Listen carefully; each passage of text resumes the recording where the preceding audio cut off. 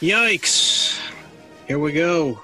Here we go, Bears fans. Welcome into We Are Regal Radio's 3 and Out series, and we're giving the postmortem to the Bears, maybe their season, maybe all the way up to the top, all the way with the GM, head coach, maybe even the president of football operations, or the president of the team, I should say. We'll get into all that in a minute, but just wanted to give our takeaways nonetheless with all the bad that's going on.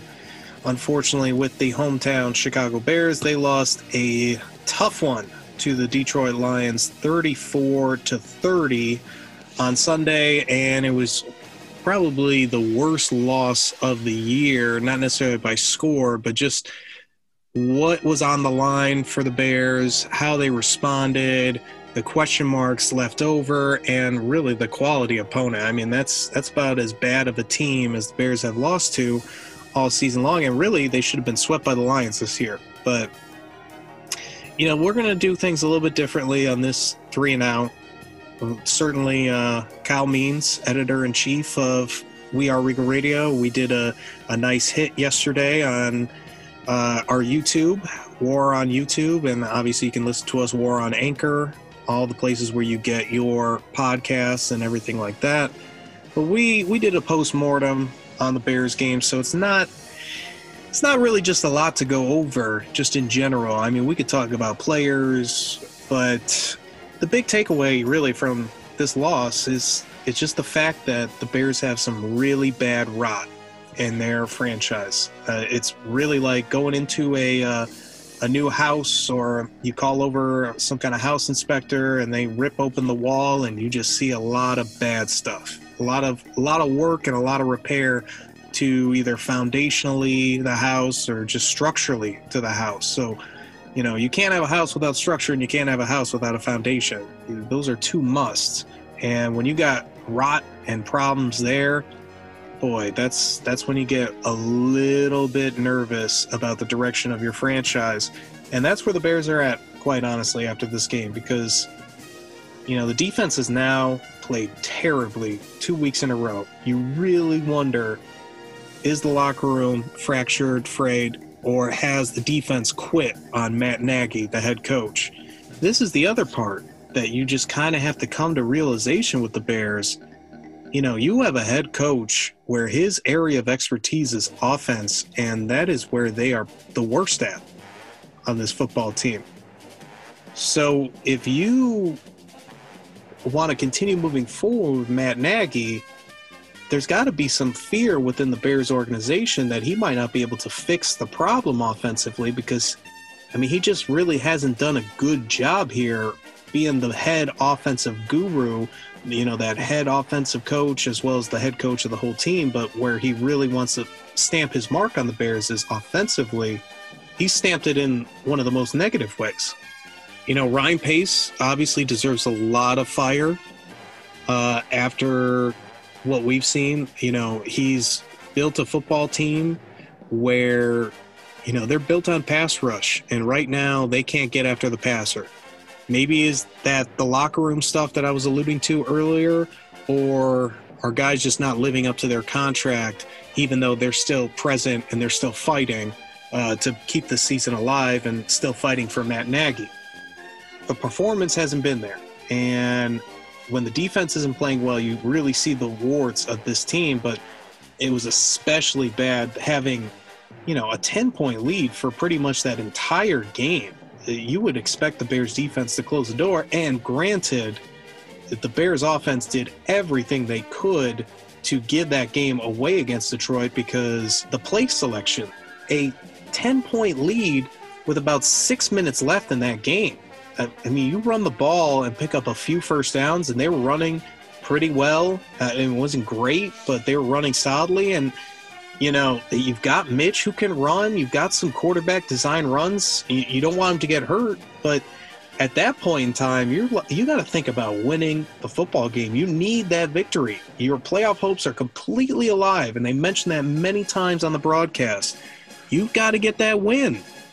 And it just seemed like the head coach and the coaching staff made a lot of bad decisions late in that game and really helped the players lose that one.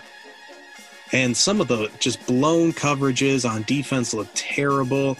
You know, they did some good stuff offensively, given that Mitch is the starter. But boy, oh boy, you just saw the same thing. Very few accurate passes downfield. Receivers really didn't have a chance. Everything had to be built off the short passing game, getting Mitch moving around to help out the offensive line. And to, I guess, the Bears' credit, they were really trying to run the football seemingly early and for most of that game. Just got away, I think, too much from it late. And part of the problem of their loss was the clock management. But this speaks to larger issues overall with this game. I mean, this isn't stuff in a vacuum. All of a sudden, we found out Matt Nagy has clock management issues. We've talked about this before. It's not a rare sight in Chicago to see a defense quit on a head coach because they can't put an offense that can complement them out on the football field. That's not a rare occurrence. I mean, this has happened before. It almost feels like, probably for a lot of Bears fans, like it's a time warp. And I mean, a lot can change for sure from here in these last 4 weeks of the season, but the Bears are sitting about 13th, 14th on the draft order, and ahead of them are some teams that could potentially win a few more games, like Houston. The Bears play Houston this coming week. You know, if they lose to Houston, that would maybe get them right around the 10th spot. You know, therefore, a lot is going to happen. The Bears can even though at this point, after the loss, they could still get into the playoffs with enough help. A lot of teams would have to lose, and I really doubt that the Bears can make the playoffs after this loss to the Lions, but 7-9, I mean, that's not out of the question. They could definitely beat a couple of the teams still left on their schedule. I keep telling everybody that Packers game, depending on the seeding, you know, if they have nothing to play for and they're going to be playing a wild card game the following week, you know, you're going to put in a bunch of backups, and that's a big difference when you talk about 6-10 versus 7-9. That might be the difference between Ryan Pace and Matt Nagy keeping their jobs, quite frankly.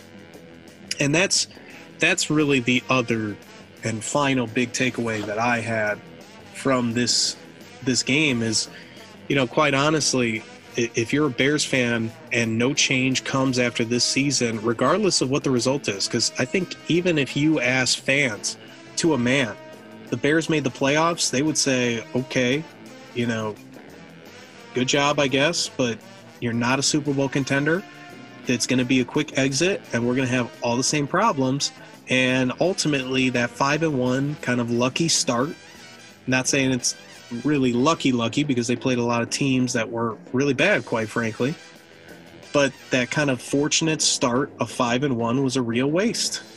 Because don't make a mistake, like the Bears, they can maybe win 2 or 3 more games on their schedule and just get hot out of nowhere, because that's the NFL. You know, just because you're better than most teams or you're better than the team you're playing doesn't mean you're going to win. So the Bears really getting that 5-1 start was pretty fortunate in a way, because had they tripped up against one, maybe another team, I mean, they'd certainly be out of playoff contention, assuming that the 6-game losing streak was coming, and kind of no matter what. So they'd certainly be out of the playoff position, but they might be higher up in the draft order. And it's kind of just a shame that that happens at that point, right? Ownership, they've got to really look at this thing and try to, I would say now's the time to find your Ernie Accorsi consultant and ask anybody that you trust that is a third party and just say, what do you think of our football team? What do you think of the problems? Like, how bad is this in your opinion? And get some thoughts, because this, I think, is pretty bad, this mess. And there's not a lot of obvious answers. And if you're at all football savvy, you kind of see that. And if there's no real answers and you don't know if the people you have in charge can fix the problems, are you sure you want to gamble with them? I get there's a pandemic, there's a shortage of money. You know, maybe the McCaskies, the last thing they want to do is fire everybody and just spend a lot of money buying out their contracts. But then at the same time, too, you got to hire out brand new people. It's almost like you're paying double the money for your workforce than you did before. But if football is your business and football is your passion and you want to be the best at it, you've got to be able to eat costs like that. That's part of the game. If you don't make the right choice at who you hire, because Ryan Pace's contract is up after next season. How in the right mind of any of those Bears owners could they give him a possible contract extension when he's only going to make the playoffs once in 6 years? I get it, maybe twice because they still have a shot this year. But you're going to give him 7 years, and if he only makes the playoffs twice in 7 years, does that satisfy you where you want to give that man a contract extension?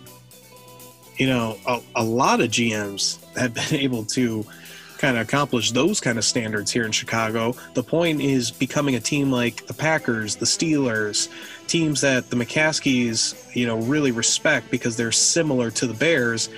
They have a ton more success, ton more. 2 and 7 years, they're looking for their next person to take charge of their football operations, not give that guy a potential contract extension. So ownership has to, exhaust all their resources if they really care about winning and get a final opinion on this. And honestly, I don't think you really even need a third-party mediator of any kind to tell you that you should go elsewhere with Ryan Pace and Matt Nagy. But it's a little scary too, because the McCaskies, they've hired all these people and they're going to be the ones hiring the next people. And maybe it's a matter of odds. The more swings you have at the plate, eventually you're going to hit a home run, right? Like, they got that going for them.